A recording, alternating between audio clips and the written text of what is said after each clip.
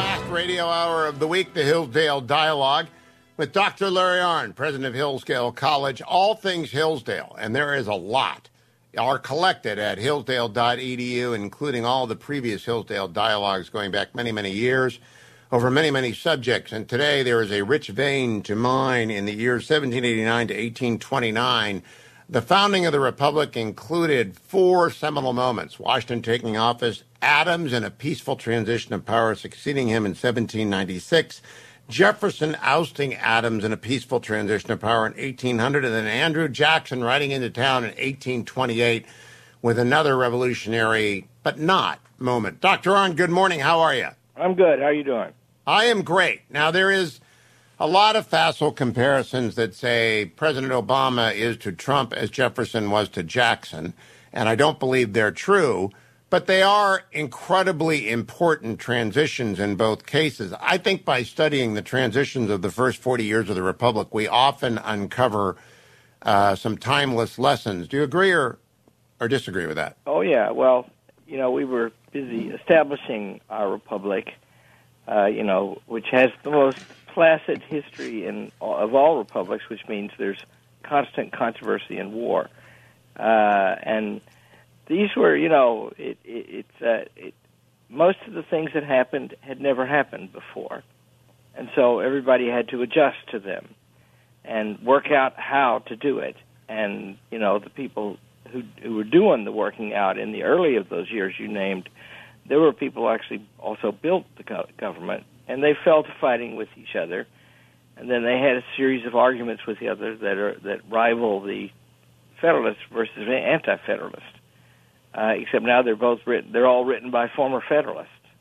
Now, what's interesting to me is that it took a warrior neo-king in Washington to get it set up.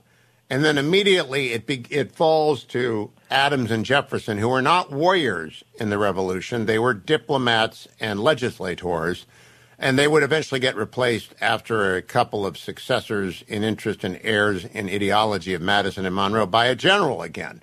So when the Republic was set up, were people thinking generals beyond Washington, in your opinion, Dr. Arnn, or were they thinking, we'll get back to the Franklins and the Adamses and the Jeffersons eventually?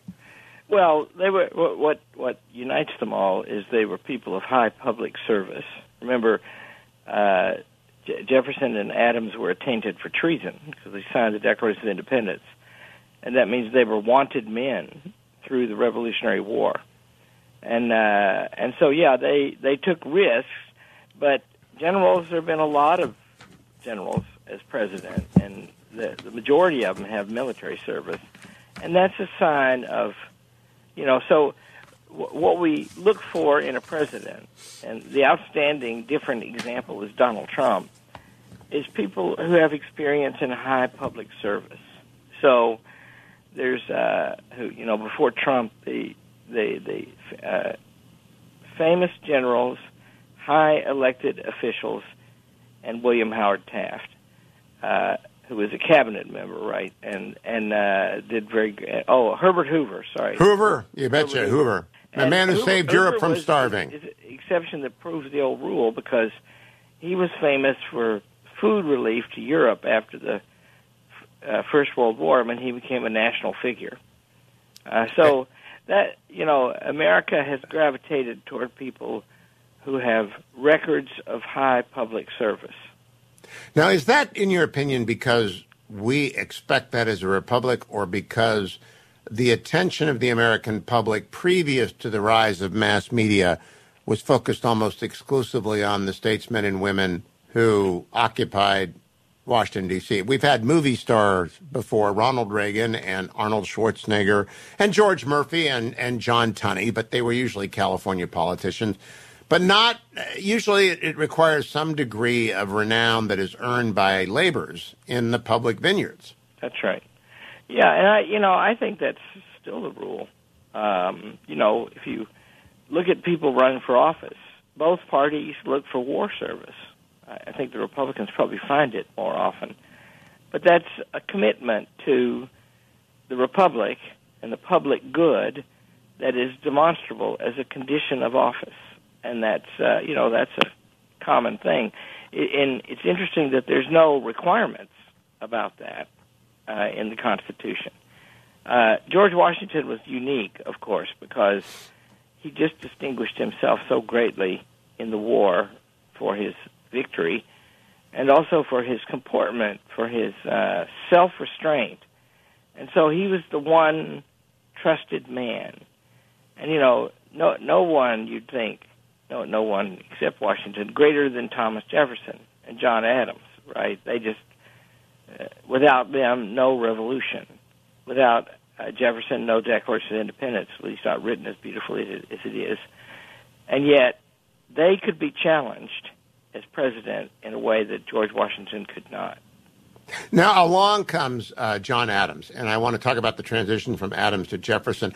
People ought to watch the amazing HBO series John Adams by Paul Giamatti. I used to show that to my law students because it's shot in natural light. It's an amazing avocation of an era that is unique in American history. But he is often a forgotten man, and he did try to walk the neutrality line. But Jefferson sweeps him away, and in the Hillsdale American Heritage Reader, there is Thomas Jefferson's first address. And he talks about a rising nation spread over a wide and fruitful land. I was looking for things in his first inaugural address that Adams couldn't have agreed with, and there really isn't much, right? What is it that drove the two parties apart, in your estimate, Dr. Arnn? Ambition. By the way, their account of it later, Adams and Jefferson restored their friendship. And Adams says a famous thing to his friends in Braintree, because they had a 14-year correspondence, often in Latin, back and forth with each other. Jefferson refused to discuss with Adams their differences. They talked about everything under the sun except politics. But a neighbor says to John Adams, "I'm so glad that your friendship with Jefferson is restored." And he said, "Well, it was never interrupted." And the question, what was it all about? And he said, "Well, Mr. Jefferson wanted to be president, and I was in the way." And, they accused each other of, one was the party of the rabble and the mob. That's what Federalists said about the Jeffersonians. And the other was a monarchist party. Well, neither of those things was true. The Federalist Party was founded by George Washington, who at least arguably had a chance to become king and eschewed the idea. So neither of them were, rabble-rousers or monarchists. But that was the sort of central charge against them. And, and it is one of my arguments to Steelers fans and others that the divine right of America to lead is established by the divine right evident in the fact that both Jefferson and Adams died 50 years after the day that the Declaration of Independence was signed in 1826 on July 4th. And I believe the last thing that Adams said is, "Jefferson lives." I'm not sure, but I'm not sure true. that is true. Okay. And also, it's true that Jefferson had died 2 hours earlier. You see, Adams wasn't up on the news. Isn't that is the greatest argument for the divine right of America to lead, as evidenced in coincidence ever? Yeah, well, it's just so Lincoln. So if you look back on it all, with a objective eye, with a dispassionate eye, what you find is that these people cooperated in the building of the greatest republic in history, starting from nothing, and they were aware of that, and they their different tempers were manifest in the way they comported themselves out of office and after the controversy. But all of them, with the exception of the attitude toward Aaron Burr, all of them, and he wasn't one of the main ones, all of them, recognized the greatness in the others. Burr was an aide, I believe, to Henry Lee. We'll have to talk about that after the break. Burr is a scoundrel. He really is. But there is no good drama without scoundrel. When we come back, Jefferson's inaugural address and Andrew Jackson's inaugural address as we prepare to get into de Tocqueville in a couple of weeks. Dr. Larry Arnn is my guest. This is the Hillsdale Dialogue, all things Hillsdale, including an application for your son or daughter, or for you if you happen to be 17 or 18 and listening. Hillsdale.edu. Summer has come to Michigan, so it's 40 degrees up there. It's a good time to visit Hillsdale College. Stay tuned, America.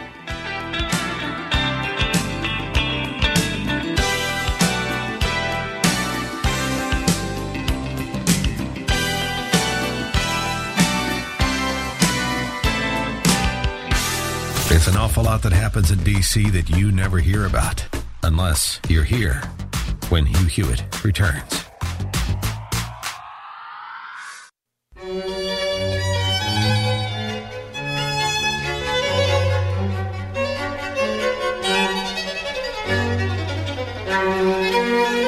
Welcome back, America. It's Hugh Hewitt. Dr. Larry Arnn and I are in the Hillsdale Dialogue, all things Hillsdale at hillsdale.edu. Sometimes a sentence is not a sentence, Dr. Arnn. This is one sentence from Thomas Jefferson's inaugural address, his first. Let us then, with courage and confidence, pursue our federal and republican principles, our attachment to union and representative government. Here comes the sentence. Kindly separated by nature and a wide ocean from the exterminating havoc of 1/4 of the globe, too high-minded to endure the degradation of the others, possessing a chosen country with room enough for our descendants to the thousandth and thousandth generation, entertaining a due sense of our equal right to the use of our own faculties, to the acquisitions of our own industry, to honor and confidence from our fellow citizens, resulting not from birth but from our actions and their sense of them, enlightened by a benign religion, professed in deed and practiced in various forms, yet all of them indicating honesty, truth, temperance, gratitude, and the love of man, acknowledging and adoring an overruled providence by which all of these dispensations proves that it delights in the happiness of men here and his greater happiness hereafter. With all these blessings, what more is necessary to make us a happy and prosperous people? That's one sentence, and it's a question. Yeah, that's pretty good. And see, the next sentence is one of the most beautiful summaries of what the government is for in the next two sentences to answer his question. Still one thing more, fellow citizens. A wise and frugal, remember that word, government, which shall restrain men from injuring one another, shall leave them otherwise free to regulate their own pursuits of industry and improvement, and shall not take from the mouth of labor the bread it has earned. This is the sum of good government. And see, that's a statesman ought to memorize that. That is beautiful. And by the way, we don't rehearse this program. So Dr. Arnn was reading what I was reading, and he found it, and he just picked it up, because that is the sum of good government from Jefferson. That's right. Okay, so Kennedy said when all the Nobel laureates were there, it's the greatest collection of intellect in the White House since Jefferson dined alone. So if you believe that, Bon Mott, you've got to go look at this. He said this is the sum of good government. He's not lying. He believes it. Yeah, that's right. And he like a big thing in the Jefferson administration was that he bought Louisiana, that big territory, from France. And he didn't think he had the power to do it. An immediate precedent in his administration was they wanted money to dredge Boston Harbor, a seat of international trade and a naval base. And he didn't think he had the power to do that. Necessary and proper, there are two ways. So in Article 1, Section 8 of the Constitution, there are 17 clauses. And the 17th is to do all things necessary and proper to these ends. And you can read that necessary and proper in more than one way. The way Jefferson wanted to read it was, if you can't do it unless the thing cannot be done without it, right? So yep. You can still have because it's necessary and proper. That is right. The correct interpretation, but our Supreme Court has left that long ago behind because of another Virginian, John Marshall, who we have to talk about sometime. No, Madison's position is in between, and the correct one, I think. But Jefferson takes this view, and he's a man of principle. And then, in this speech, and you just read, the land that the nation has is a crucial thing, right? Because it can grow, and people can have their lives and their farms, and so now Napoleon is offering a lot more at an affordable price. And so he did what prudential men do. He violated his... I spend an entire class in con law, and you only have 40 classes. I spend an entire class on the decision to buy Louisiana, as it is clearly unconstitutional, by the man who warned about overarching government and limited government, as you just summarized. But it was necessary, and it was prudent, and he did it. Yeah, and see, and remember a distinction, because you could, we could conclude from that, like one of my con law professor, Leonard Levy, he used to say, in the end, it's just whose ox is being gored. In other words, there isn't any principle at race. Oh, that's not, we got to come back and pick up there. That's not true, and we'll explain why when we return to the Hillsdale Dialogue. All Hillsdale Dialogues at hughforhillsdale.com.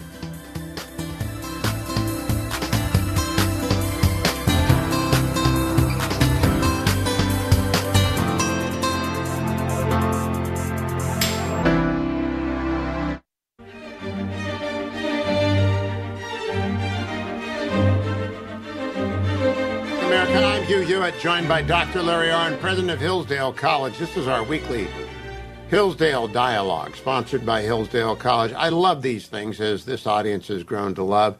But when we left off, we were talking about a heresy. Dr. Arnn, it proves by being here that you can survive heresy in the classroom if you pay attention. His con law professor, Levy, says to him that Jefferson's acquisition of Louisiana proves there are no principles. And I thought about it during the break, Doctor, and it actually proves that it proves principle because it's the departure from principle and a necessary one. It doesn't prove that there aren't any principles. It just proves that occasionally there must be departures from them. Yeah, well, there are a lot of principles, and they can conflict. And so Jefferson's reading of the Constitution was too rigid even for him to make it work. And see, the principle that we need land and national defense, that's a principle. And the principle that we need limited government, that's a principle. And they're both important. And so which one do you follow at the moment? Well, when it's not difficult, sometimes it's, like there are a lot of things that are not, everything's difficult today, but we were just talking in the break. Should the governor of Michigan be able to close all the restaurants by her order alone and for a year? That looks to me like an easy call. It is an easy call. Bill Barr said so on this show. All of a sudden, lockdowns become violations of the Bill of Rights. That's right, and churches too. See, well, those are not difficult things. I mean, you can say that they're difficult. What she says is, I had to do it to save lives, but the truth is, there are 2 emergency laws in Michigan on the books. And she started out under the modern one, which requires her to consult with the legislature. And the first time they turned her down, then she went to the arbitrary one, just herself. That was passed after the Second World War. And so she is, destroying people's businesses. She's loose on the land. And she will be repudiated. I believe she will be repudiated. Now I want to go to Andrew Jackson before we run out of time, because John Meacham wrote a magnificent book about him, The Lion. And in your notes, in your reader, Jackson won a plurality of all electoral and popular votes in the 1824 election. So he won both the constitutional majority, the Electoral College, and the popular majority, which doesn't count, but it's nevertheless interesting. But he was denied the presidency when the election was decided in the House of Representatives. I want people to understand that, they may not know much about American history, but they got to understand the constitutional system of not winning when you've won the most votes has been around a long time. And a lot of people are always disappointed by it, 2016, 2000, but it's there for a reason. And Jackson didn't start a war. He went away and ran for president again. He won in 1828. And his feud with Henry Clay was decided, I think, dispositively at that moment. What was it about, Larry Arnn? Well, it was the country. Just think of the amazing transformations that had already occurred in the country. Right? It was now, Tennessee is a state, for God's sake, and that's where Jackson comes from, right? And it was a glimmer in the eye of the founders, if even that, when George Washington was elected president. So now you've got a big, sprawling republic, and it's getting bigger all the time. And Jackson wants it to get bigger and bigger, and had personally something to do with that, both as a general and as a president. And so it changes things when it begins to assume the size that the founders had imagined for it.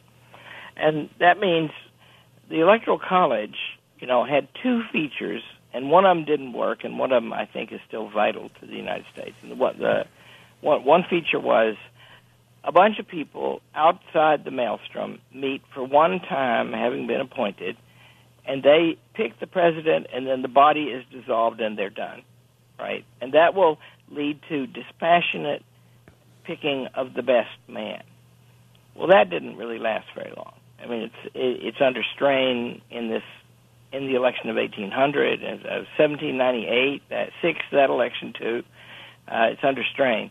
But the part that's really great is it makes the vote be distributed by states across the geography of the nation, and that means it's a device to unite a sprawling land into a whole. And it does matter so very much where people live, right? Because it turns out we forget it, but we have these bodies, and they have to be fed, and they have to make a living, and the conditions are different, very different in very different parts of the country. And so the right system is the one we've got now, which is the popular vote matters very much, and it'll be rare when the popular vote goes one way and the Electoral College goes the other. But it also means you've got a campaign all over the country. Absolutely. It means that you must go to the small states, and you must pay attention to the regions, and you must be a president of the entire geography, or you will be a divisive president. If you get half the country geographically, you will not govern well, as we will find out with President Biden. Let me read to you the one thing that connects the Jeffersonian and the Jacksonian inaugurals. Our Foreign Relations Jackson wrote when he gave this, although in their general character pacific and friendly, present subjects of difference between us and other powers, of deep interest as well to the country as large as to many of our citizens. He and Jefferson are both leery of foreign entanglements, as was Washington, as was Adams. It is the fairly consistent position. But was that because there was so much land to cover and so much distance between? Well, no. First of all, it starts with the simple thing, right? Them and us, right? We are very concerned about foreign influence in our elections today. And, it's interesting to me that Biden has taken, at least on the surface, a very tough line about China. But the danger was that he was all mobbed up with China, especially through his son. And people don't like that because we get to govern ourselves. And others, Russians and Chinese and whoever's alleged to be mucking with our elections, they're not to do that. But heck, that's one reason Charles I was beheaded in England. He was taking money from abroad, and that meant he could skirt the will of Parliament, the people's representatives, or the people and the Lord's representatives. And so, yeah, that's an old concern. And it just shows, by the way, because, America had to unite in sentiment, right? And the states had a common existence, but only through the British Crown, before the Revolution. And now we're going to make up something new and put George Washington at the head of it. And, the states were meant to be, pray that day could return, much more important in the governing of the land than the federal government. Only national matters. And if you just think that's not even a very difficult distinction to make. If you adopt the view we adopt today that everything that has an effect on everything else is a national matter. There's that awful Supreme Court case where if you grow corn and just eat it yourself. Wickard v. Filburn. That's interstate commerce, right? And you can read Justice Thomas on that to get the point that commerce just means trade across state boundaries. And so once you start saying that everything affects everything, then there's no dispersion of power. And that means that, Lord help us, what do I get this morning? Implicit bias training of everybody in our health center, commanded by the government of the state, by the health department. What? Oh, yeah. That's everywhere now, right? And that means, first of all, Hillsdale College is a big national thing, but it begins with a very intense activity among a bunch of people who know each other. And every one of them is a volunteer. And whatever reason the health department may have to hope that we treat each other well, we have much greater reason to do that because we want to be successful, and it's our work. Wait! You've just stunned me. The health department has no authority to mandate that. In fact, it's unconstitutional if they're mandating the study of race among a private. That's just unconstitutional. That's the rage, right? That's corporations. Well, they're allowed to do it. You can adopt it if you're a private entity, but the state can't mandate racially specific education. Well, they just have, and so I have to figure out what to do about that. But but the details of, like masks, right? Did you know that if you buy a mask in the drugstore, buy a really good one, it will filter out things that are above 5 microns in size, and the coronavirus is 3 microns in size. And, these emails that have just been released by Anthony Fauci contain that fact, right? And so one of my colleagues says, it is true that if you want to stop somebody shooting you with a BB gun and you put up a chain-link fence, it will be of some effect, just not much. It's a good. But I got to go back to this because I'm just amazed that she has done this. And by she, I mean she must have given the order to the health department. The health department must have ordered the colleges of Michigan that have health departments. Now, you may be licensed by the state, and that is acceptable. That's a necessary and proper exercise of their police power. But the police power is limited in the United States. It cannot, for example, shut down a newspaper. It cannot require your guns be turned over. And it cannot mandate that you admit people on the basis of race or that you educate people on the basis of race. The great sin of America is to be race conscious. I am flabbergasted. Well, that's every day there's something like that from a million directions. Don't get me talking about the NCAA, and we navigate through all that and well so far, but it's a constant burden too, because what do we want? We've got a big effort recruiting inner city kids to come to Hillsdale College, and Hillsdale College is very difficult to get into. And when they get here, they're to be treated just like everybody else. And, we managed to pull that off pretty well, right? And that's a great blessing when you have it. But if everything has to become race consciousness, what about, here's what's wrong with that.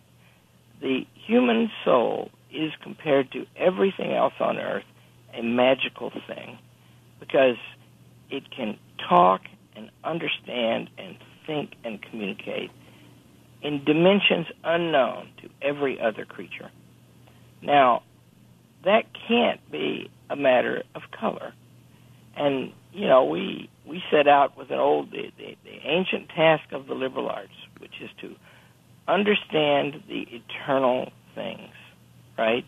And if we can't understand them, except according to our color and other conditions, then there's no objectivity possible. None possible.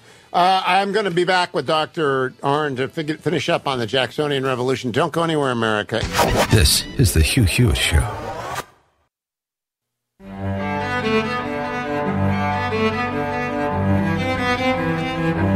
Welcome back, America. To Hewitt. Dr. Larry Arnn is my guest, president of Hillsdale College. All things Hillsdale are collected at hillsdale.edu. If you want to support a great institution, by the way, and they don't ask me to say this, I just say you can become a Hillsdale donor at hillsdale.edu, and you can also sign up for Imprimis, the monthly speech digest, which is sent to you the old-fashioned way in the mailbox, and the 2 million readers of it love it. It might be more than 2 million. I don't know, whatever it is. Dr. Arnn, Andrew Jackson left an imprint, and we still talks about whether or not Trump was Jacksonian. But it was his temper. I like to point out, though, he's not well known for his commitment to the Union. And that was absolute. Yeah. Well, there are two things you have to mention about Jackson that are of big interest. And one is the nullification crisis of 1828 and 32. And the other is he relocated thousands of Native Americans to their great suffering and cost. So the nullification thing, the North, in early American history through Middle American history, the North in general liked tariffs. They wanted to be manufacturers, and they wanted tariffs on manufacturing goods so they could compete better with the established nations. And the South didn't want that because, first of all, they had to buy manufactured goods from abroad, and tariffs made them more expensive. But also retaliation would mean that foreign nations would put tariffs on agricultural products from America. So there was in 1828 a tariff passed, and it's a curious thing. It's a high tariff. It's 47%. And that was partly because Southern delegates made the tariff really high, thinking it would be outrageous and wouldn't pass, and then it did pass. Ah.